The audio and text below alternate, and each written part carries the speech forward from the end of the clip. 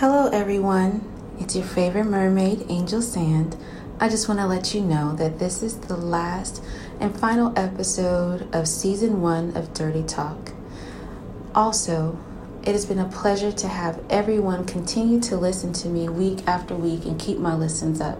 I didn't realize how much support I was getting from everyone. I have more than 2,000 listens now, and I'm really happy to hear that people are coming back to support time after time, and I hope to keep you interested.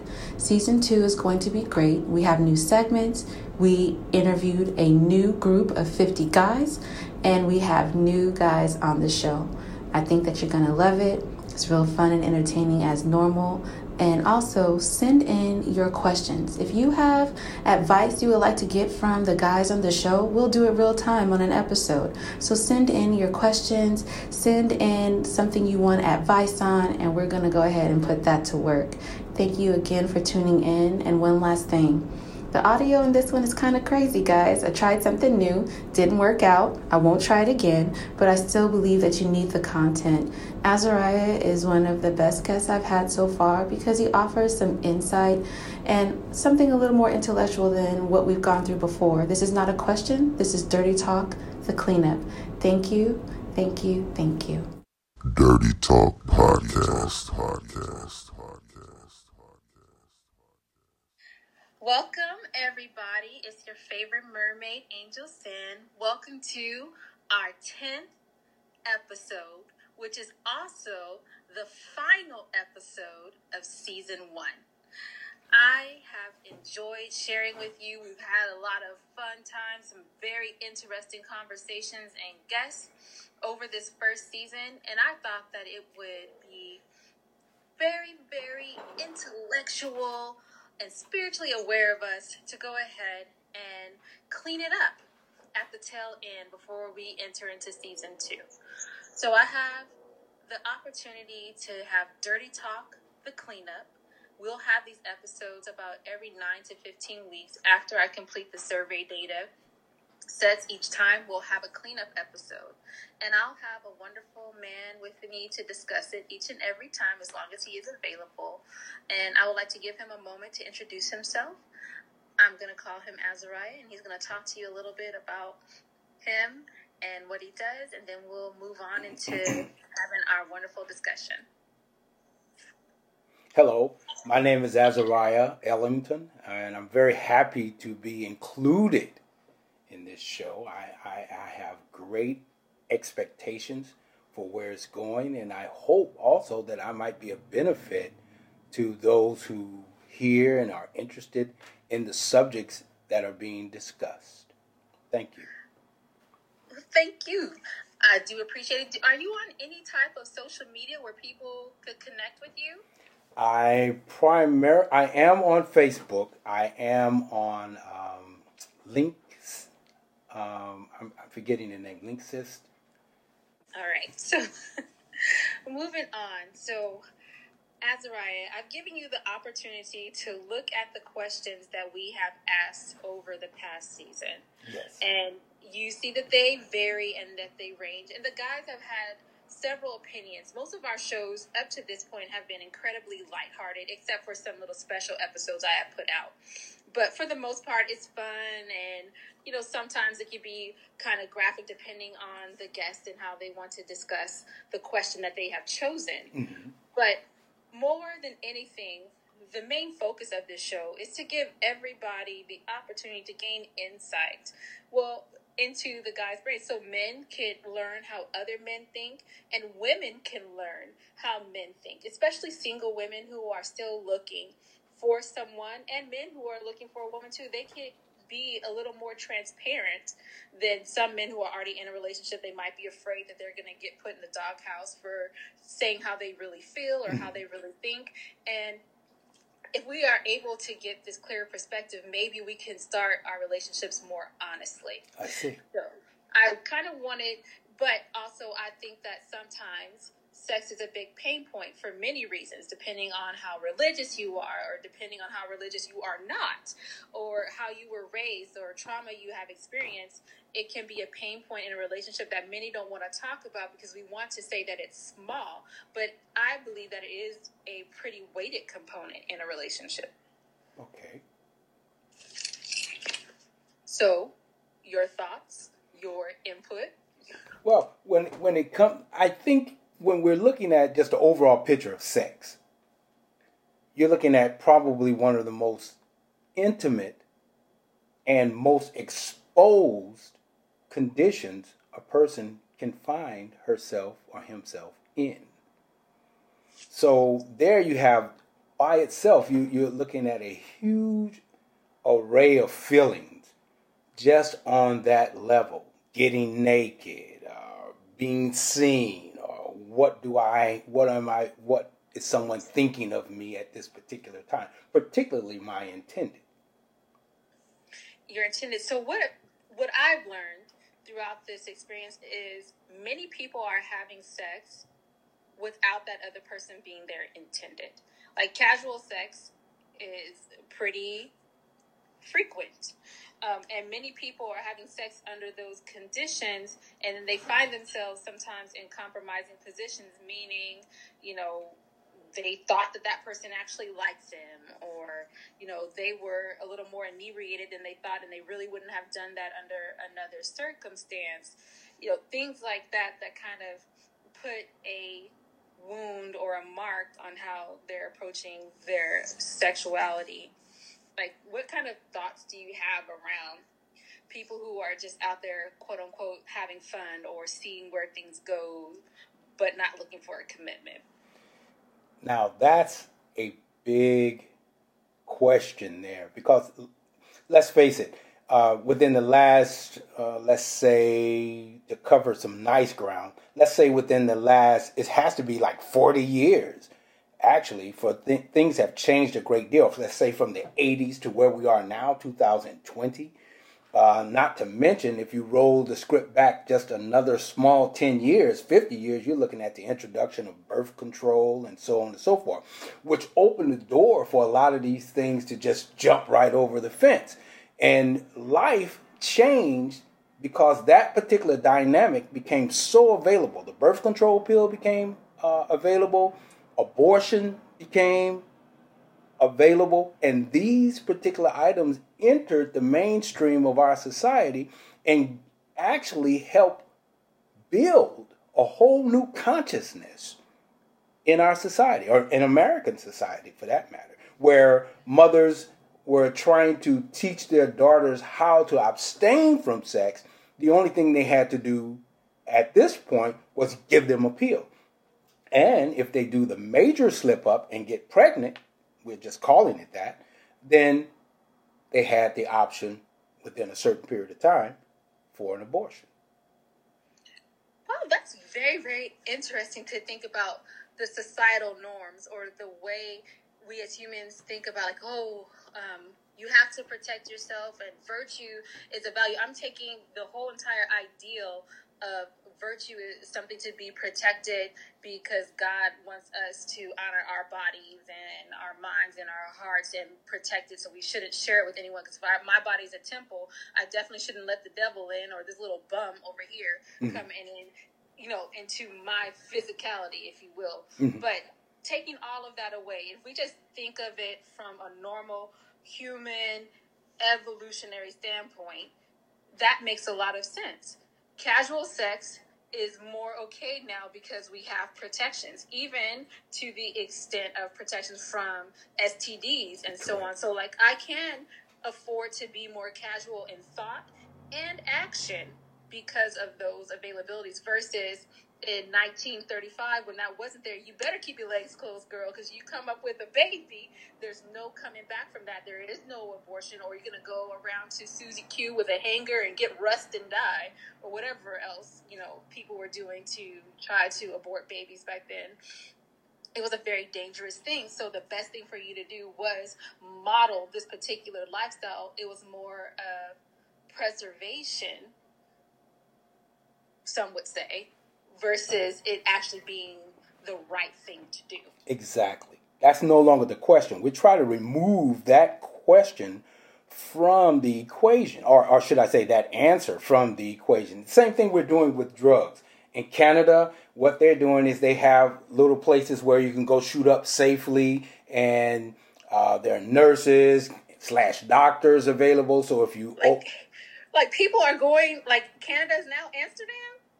Well, Canada's been doing this for a while, where they have these clinics where people can go and shoot up. They found that it's a whole lot safer. There's a lot less burglar crime and so on related to it, because people know that they can safely go to one of these clinics and shoot up and actually make the mistake, or should I say get high or use whatever drug, and make mistakes because they have the medical personnel there to help them recover. So again, you have a problem where you're trying to soften the blow. You also widen the spectrum for those who might sample. Same thing for sex. So now you have the birth control pill. A lot of people, a lot of young ladies and men, at the time when there was no birth control, everyone was more concerned about that major problem. And I hate to say a child is a problem, but there it is. You have this child brought into the world that no one's ready for. You have this 14, 15, 16-year-old young lady who is a parent now. You have a father in the same age group, and now you're talking about raising a child with an understanding that we're going to bring this child up in which way? The way they know best. Exactly. Right? And what does a 14, 15, 16-year-old person really know, or what life experiences do they have to grasp upon at that time, because they are still going through adolescence themselves. And as we all know, when we are adolescents, that is generally the time where we try to remove ourselves from our parents. What they have as valuable information or insight is not as readily received. So imagine you do need their wisdom at the time when you're raising your child, but you want to be removed because you want to prove that you are an adult. You have made this what society is calling a mistake, so you already feel downtrodden and looked down upon, and you want to prove that you're going to overcome all of that, and you're going to do it on your own because you are an adult and you are grown. It's still crazy. How do we come into the kids? Because we were talking about grown people having sex, but still. But that, because the child is one of those products of the sex issue. Our society has changed so much today. There's a commercial running now where this woman introduces her son. It's an insurance commercial. She introduces her son. She says it. I am very happy to have my son at home, but I can't hold him on my insurance. I need him to at least take care of that element of his life. Why I'm using that is that person is from quote unquote another culture. In the American culture, the number one thing we want to do is get our children out of the home at 18 and then have them on their own. Get out of the house. Go to school, go to work, but get away from here. You're 18 years old, you're a grown person, yada, yada, yada. Well, society, that's another norm that's changing because you have another dominant culture coming into the American culture, and that is the Spanish culture, the Latin American culture, and cultures from other countries who are immigrating here. They're bringing their concept, and this is a concept, personally, I think is very strong. A child should remain at home until he or she is actually platformed for the dive. But that's another story. All of that relates to our sexual, what would I call it, maturity, our sexual socialization, our sexual interactions, even as far as when we're married. When we're married, there are some people who have been married for years, and there are certain things that they don't know intimately about their partner. Do you feel like that's one thing that I kind of ask? I have a social media page called The Real Angel Sand. Go follow me, y'all. But either way, I ask questions daily. And one question I ask is like, we all want to know about our partners. But what is one thing that you don't want to know? Like, what is one thing you wish that they would keep to themselves? And the answer was overwhelmingly about their sexual history. I don't want to know how many people they've had sex with. I don't want to know their best sexual experience and who it was with. I don't want to know anything good that happened to them past sexually. I don't want to, and it was repetitive. They didn't want to learn about that. And it was like one guy. He is like one of my most faithful followers, and he's like, hey, I want to know all those things because that is what makes up the woman that I love. All of those past experiences, all the things that she's been through is what makes her who she is today, and I want to share every little detail and secret. And I thought about this. A man who I love, honor, and respect told me that you shouldn't even tell the man that you lay next to your deepest, darkest secrets. Some things should remain within yourself. Well, now, this is subjective. This is personal. And the thing is, it's going to change no matter how large the group is that goes pro. You still have the intermediate and you also have the con on that question. And most people feel put out when their partner begins to discuss who made them happiest. Well, Billy used to do that. Yay. I mean, those kinds of things are hard for others to carry on into their life and feel comfortable with their partner. Yet, we want to know our partner. We want to know what he or she likes, dislikes, how can you, will you, what, and so on and so forth. And answering those questions, for the most part, most of us are jealous. We won't admit that. Most of us are prideful. We won't admit that. Most of us are afraid that we are actually not going to bring it when it's time.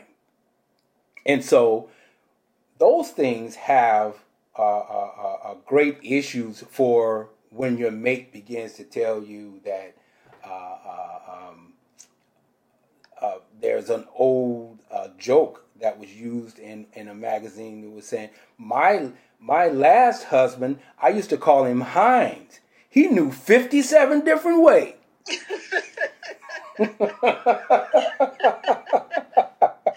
Heinz, he knew 57 different ways. That is hilarious. And the picture is in shock. I know, Azariah, that you don't look at my social media page for Dirty Talk, and that's dirty spelled with the U, you guys. But I have another social media page for this podcast, Dirty Talk Podcast, and I do memes. And please understand that the Heinz 57 meme is on the way. Right?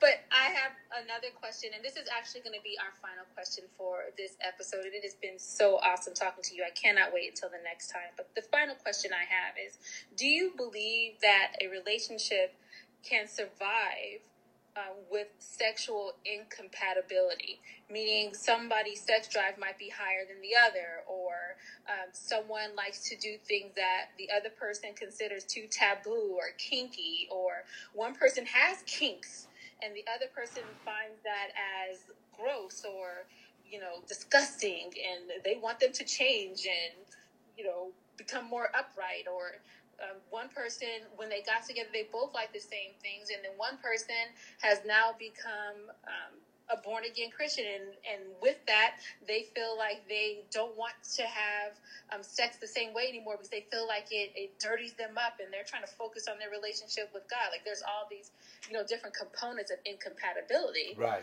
Do you feel like the relationship can't survive? But everything else is strong, right? They both agree on finances. They both agree on basic life models. But that sex element, there's a gap. Can the relationship survive? Oh, yes. Most definitely. If you think of how many people who claim, I'm saying claim, they, particularly women, they've never enjoyed sex with their partner. But but they have a relationship, productive, progressive relationship with their partner. And that is where they put all of their bricks, is that I'll take the fact that I'm not getting the kind of sexual gratification or need or whatever I might be looking for. I'm getting something, I'm getting some, and so on and so forth. And it's going to vary from person to person. Some people, as we know, are more mature, more tolerant. Some people are less fearful. Some people are willing to learn, compromise, change. If you're in love with someone, if that element truly exists, that you love someone, there are so many things. Anyone who would lay down their life for someone, well, definitely I'll lay down my sexual preference in between us for you.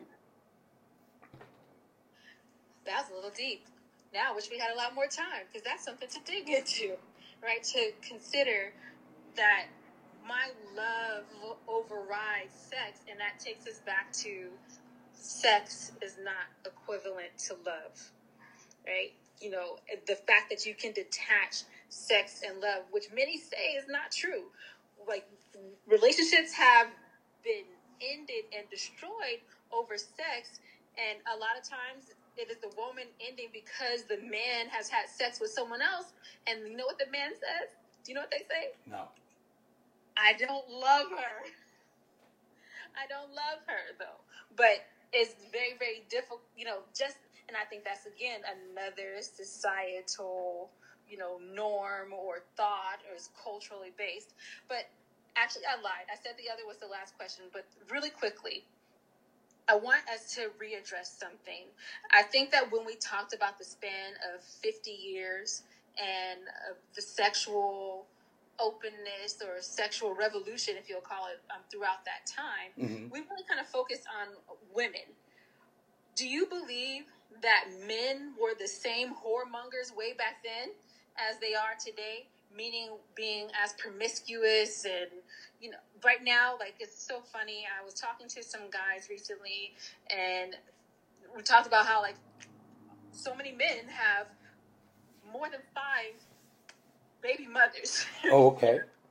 and they only have 1 child per, you know, and they're keeping that train rolling. Just because they have 5, they're not done, right? They have not said, maybe I shouldn't do this anymore. They are still continuing that train of getting multiple women pregnant. But so back then in 1938 again, do you believe that men were as promiscuous as they are today? I would say yes. The thing is, there are certain limitations that have been removed. If you reinstate those limitations, then you have the same concept. It's like, for instance, where we are right now in our society is a change in sexuality overall with the LGBT and so on.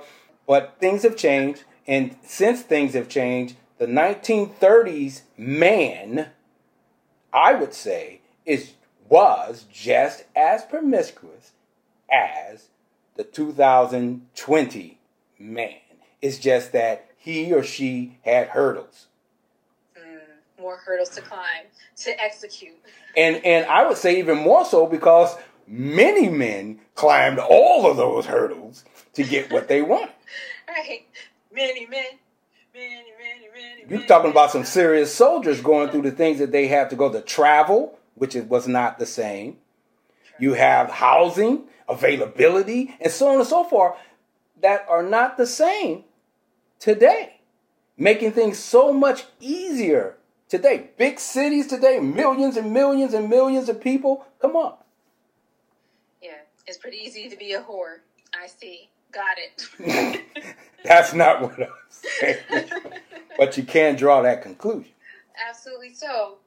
At the new season, I have a segment that's coming, and it's called Dirty Minds.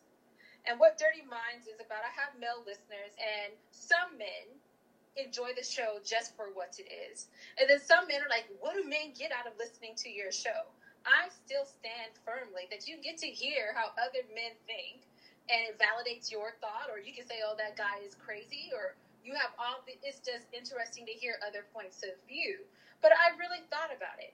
I want this show to be equally for men as it is for women. So I thought that one thing going forward that would be nice is for every man that comes to the show to drop a line of wisdom to the next man. It might be a younger man, or just a life experience that you had that was changing and made you wiser, made you more compassionate, evolved your spirit because of this particular circumstance that you feel could save someone from going down the same path or making the same mistake. And I would like to give you the opportunity, Azariah, to be the very first person to expel the thoughts on your dirty minds to these young men out here trying to find their way. I would say right off the top of my head immediately, patience. Patience has been one of the most revolutionary things I have experienced with the opposite sex. Patience. And patience, in my opinion, carries from the living room to the bedroom.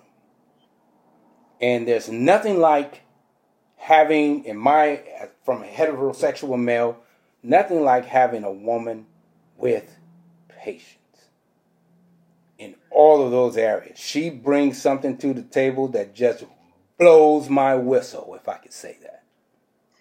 I can see that. So you're telling the guy to have his patience to match hers, and what they will have will be mind-blowing? I most definitely am. Can you give me patience in what types of situations and scenarios? Well, for many men suffer.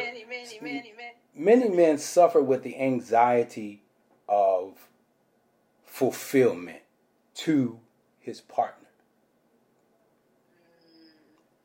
Having a partner who knows how to be patient enough to bring you to where they are as far as who you are in a relationship with them, it's on. That sigh sounded like you were thinking of someone in particular, and we're not going to go there, sir. So I'd like to thank you so much for coming on to Dirty Talk and sharing your thoughts with us today and sharing some insight for these young men. We will speak with you again in a few weeks for the next Dirty Talk cleanup. It's been a pleasure. God bless you. And everybody, thank you for taking a dive in my ocean. I'll speak to you next season. Thank you for having me. Dirty Talk Podcast.